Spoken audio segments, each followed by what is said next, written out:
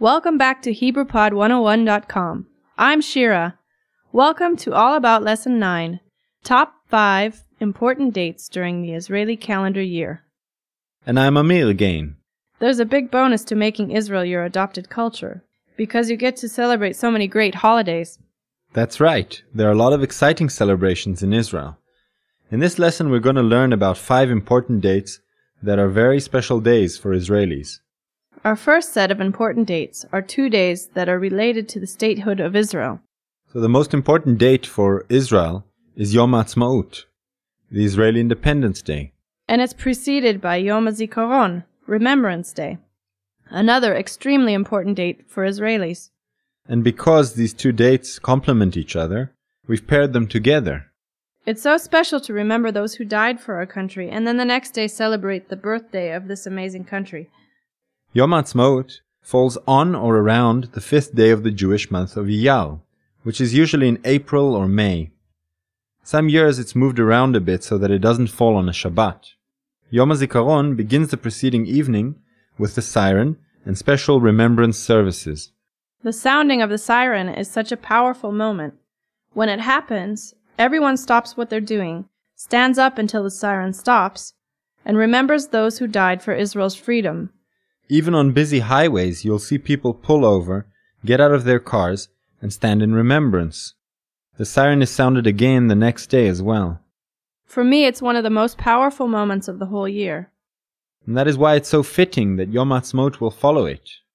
It's a natural progression from remembering to celebrating our independence. The evening of Yom Ha'atzmaut is very fun. Many towns have celebrations with music and traditional folk dancing. Some host concerts with famous Israeli musicians, and there are plenty of fun things to eat like hot corn and cotton candy. On the day of Yom Ha'atzmaut, most people will do picnics with barbecued meat, hummus, salads, and pita, of course. Ala esh. That's Hebrew for barbecue. So what's next? Okay, the second most important day in Israel is Pesach, or Passover, which is the celebration of the Israelites' exodus from Egypt.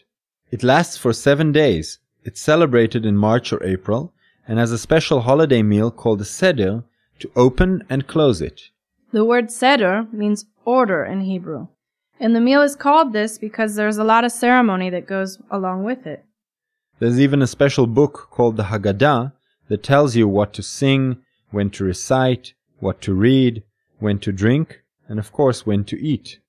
So everything you do during the Seder is in remembrance of God's faithfulness in bringing the Israelites out of slavery.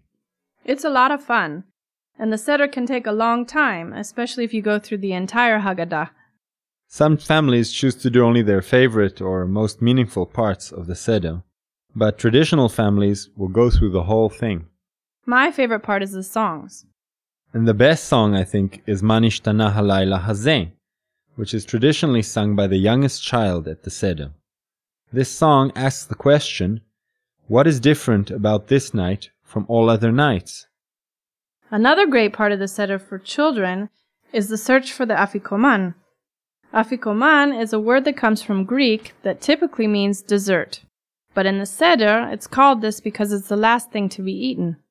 And many parents use this to try to keep the kids awake through the whole long Seder. One of the adults takes the middle of the 3 ceremonial matzahs, breaks it in half, wraps it in a cloth, and hides it somewhere in the house. Then the kids are allowed to go and search for the Afikoman, and the one who finds it can ask for a reward.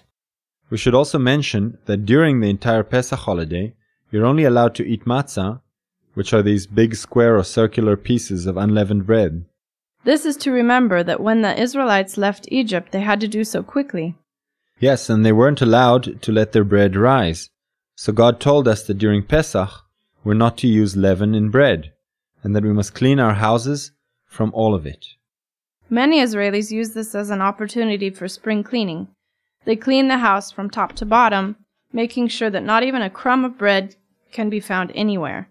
So there's no bread to be found anywhere during Pesach, unless you really try to go out of your way to find some.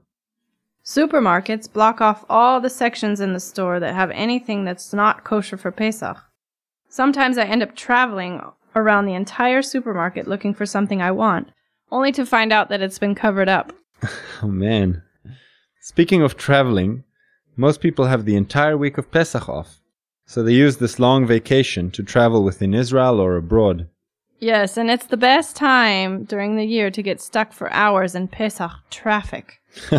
Indeed, people love to go hiking or camping during Pesach, because it's such a long holiday and the weather is usually quite nice. Unfortunately, most of Israel goes to the north of the country, which makes traffic a frustrating side effect of this holiday.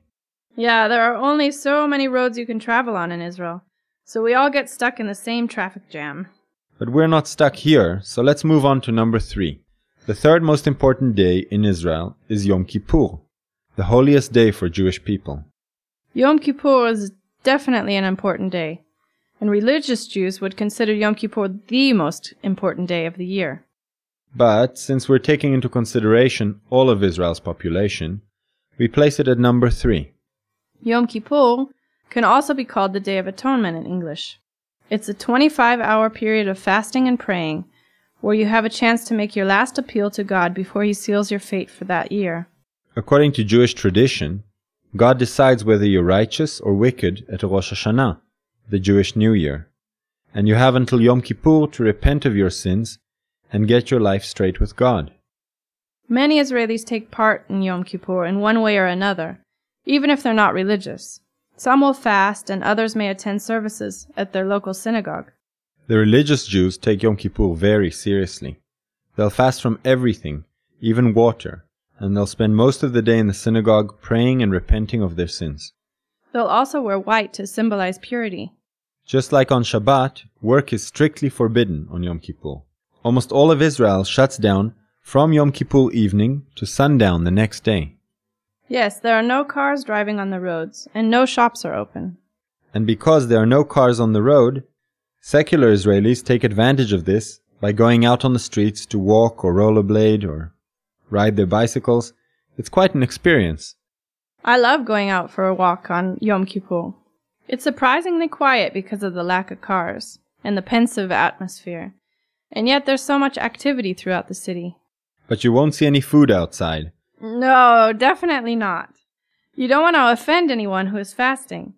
And for that reason, we also don't cook on Yom Kippur. It wouldn't be nice for those who are fasting to smell other people cooking food all day long. Okay, moving on to the last 2 most important holidays in Israel. Ooh, which one is number 4?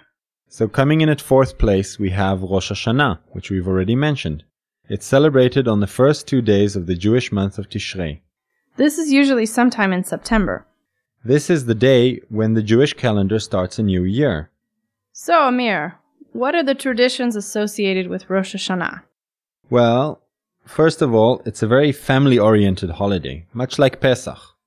One of the traditional things to do at the family feast is to dip apples in honey. I'm guessing that symbolizes something. Of course it does. It's supposed to symbolize our wish for a sweet new year. Aw, that's sweet. I guess it is, in more ways than one. Another tradition is going down to a place where there's flowing water and emptying out your pockets. This is a symbol of casting off your sins. That's a custom I've never heard of. Probably because it's hard to find running water in Israel. Yeah, probably. Okay, I think we should move on to number 5 now. Sure. So in 5th place, we have Sukkot. This is celebrated on the 15th day of the Jewish month of Tishrei. And it's the last of the high holidays. That's right. Rosh Hashanah, Yom Kippur, and Sukkot are called the Jewish high holidays. Sukkot is another 7-day holiday, and a joyful one at that. It's often called the Feast of Booths or Feast of Tabernacles in English. The whole holiday is centered on the sukkah, or booth. Indeed, we're commanded to live in these booths for the entire holiday, to remember what life was like for the Israelites when they were in the wilderness for 40 years. Do people actually live in the sukkah? Some do. Some will eat and sleep in the sukkah. I've noticed that these booths all look very similar, and they're decorated really beautiful inside. Well, Sukkot is supposed to be a very joyful holiday, so we decorate the inside of the sukkah with lots of fall colors and fall fruits.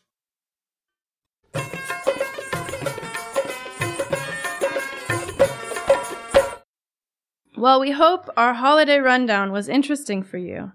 This was just a sampling of all the holidays and important days Israel has in store for you. Thanks for starting your Israeli journey here with us at HebrewPod101.com. להתראות. Bye!